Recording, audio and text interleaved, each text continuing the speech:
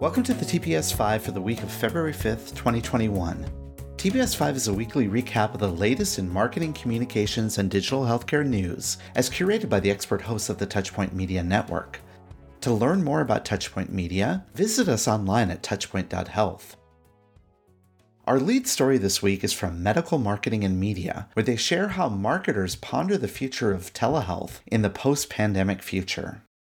As we all know, in the early days of the pandemic, patients stopped physically visiting doctors' offices as the risk of COVID spread through communities across the country. And healthcare providers quickly responded and adapted to this new norm. We were able to pivot to using telemedicine as another mode in terms of connecting with patients, recalls Thomas Caprio, a professor of medicine and geriatrics at the University of Rochester Medical Center in New York. In-person visits didn't stop altogether, of course, but they dropped precipitously, while telehealth visits rose. In Q1 2020, telehealth appointments increased by 50% according to the Centers for Disease Control and Prevention.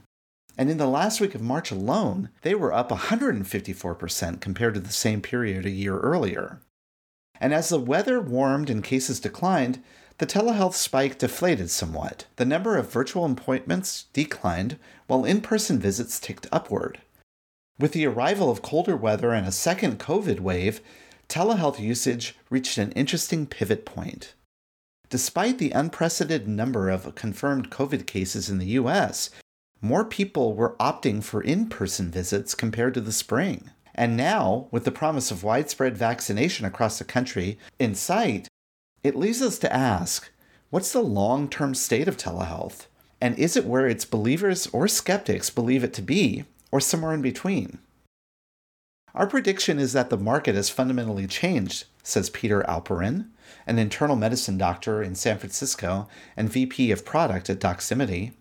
According to Doximity, before COVID-19, less than 10% of doctors' appointments were virtual. And in their 2020 State of Telemedicine report, they predicted that telehealth appointments will account for 20% of all medical visits, which represents $29.3 billion for medical services. Doximity also predicts that number will increase to $106 billion by 2023. Now, Dr. DiCaprio's personal experience supports these findings. While telehealth usage remains elevated compared to pre-pandemic levels, he noticed that during the summer and into the fall, most of his patients began preferring in-person visits.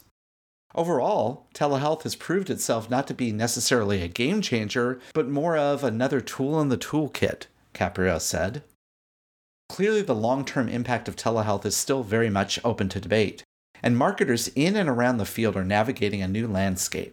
For some, including brands firmly in the telehealth space, this moment presents a golden opportunity.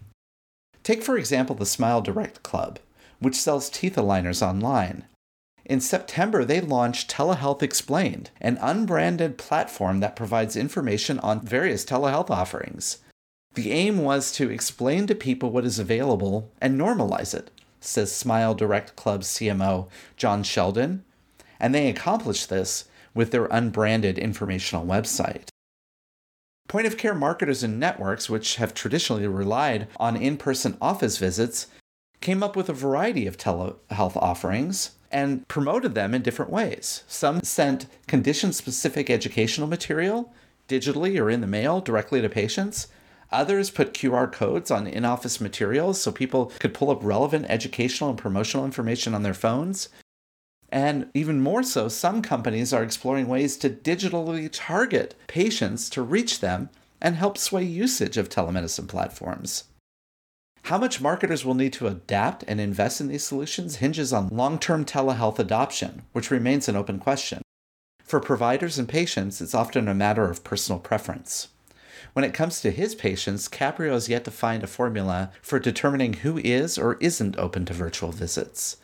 Ostensibly, revealing indicators such as digital literacy and medical history don't seem to have much of a determinative effect. Many patients who are tech-savvy and have a straightforward question prefer in-person visits, he said. Others, who are less comfortable with computers and have complicated medical histories, have few reservations about making the transition to telehealth. And he sees its distinct advantages and believes that for many reasons, telehealth visits can be just as informative as in-person ones. There's a lot I could do by observing patients on camera, he says, pointing to depression screenings and cognitive tests. And he adds that new patient visits rarely pose a problem, particularly when the patient provides a detailed medical history. And what's more, he has seen its firsthand ability to increase access to care. Patients who were unable to make early morning appointments with him because of the commute, or who might have canceled due to poor weather conditions, now log in from home. I don't want to do 100% telemedicine practice, but I could see this as being a significant portion of what I do in the future. Telehealth doesn't eliminate all issues around access.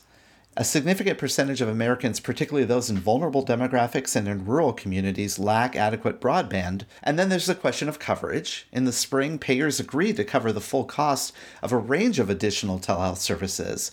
According to David Lindemann, director of health IT firm Citrus Health, many of these provisions were enacted as waivers. And as a result, it's unclear whether they will evaporate once vaccines are more readily available. State governments and providers need to work together to make many of the changes permanent, he notes. While a number of private payers have moved in that direction, Medicare is still the 800-pound gorilla. But he agrees. I do think telehealth is here to stay.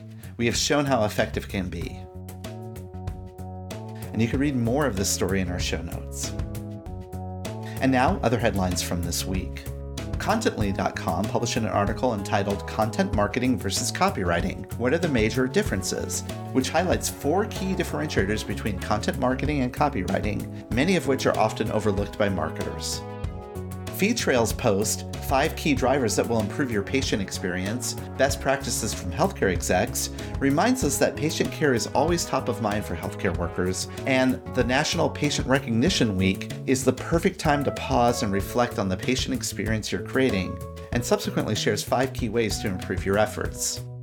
McKinsey published an in-depth study entitled COVID-19 Consumer Healthcare Insights, What 2021 May Hold, which reveals key insights from healthcare consumers.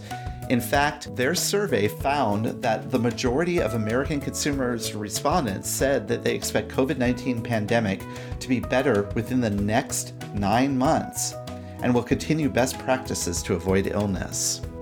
And lastly, be sure to listen to the latest episode of the Morning Fix podcast, leading a women's health company to an $80 million exit.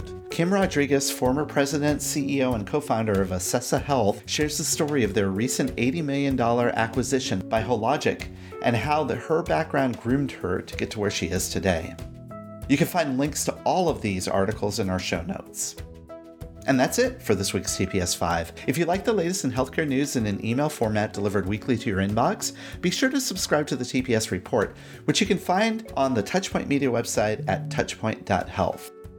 Be safe, stay positive, and have a great week.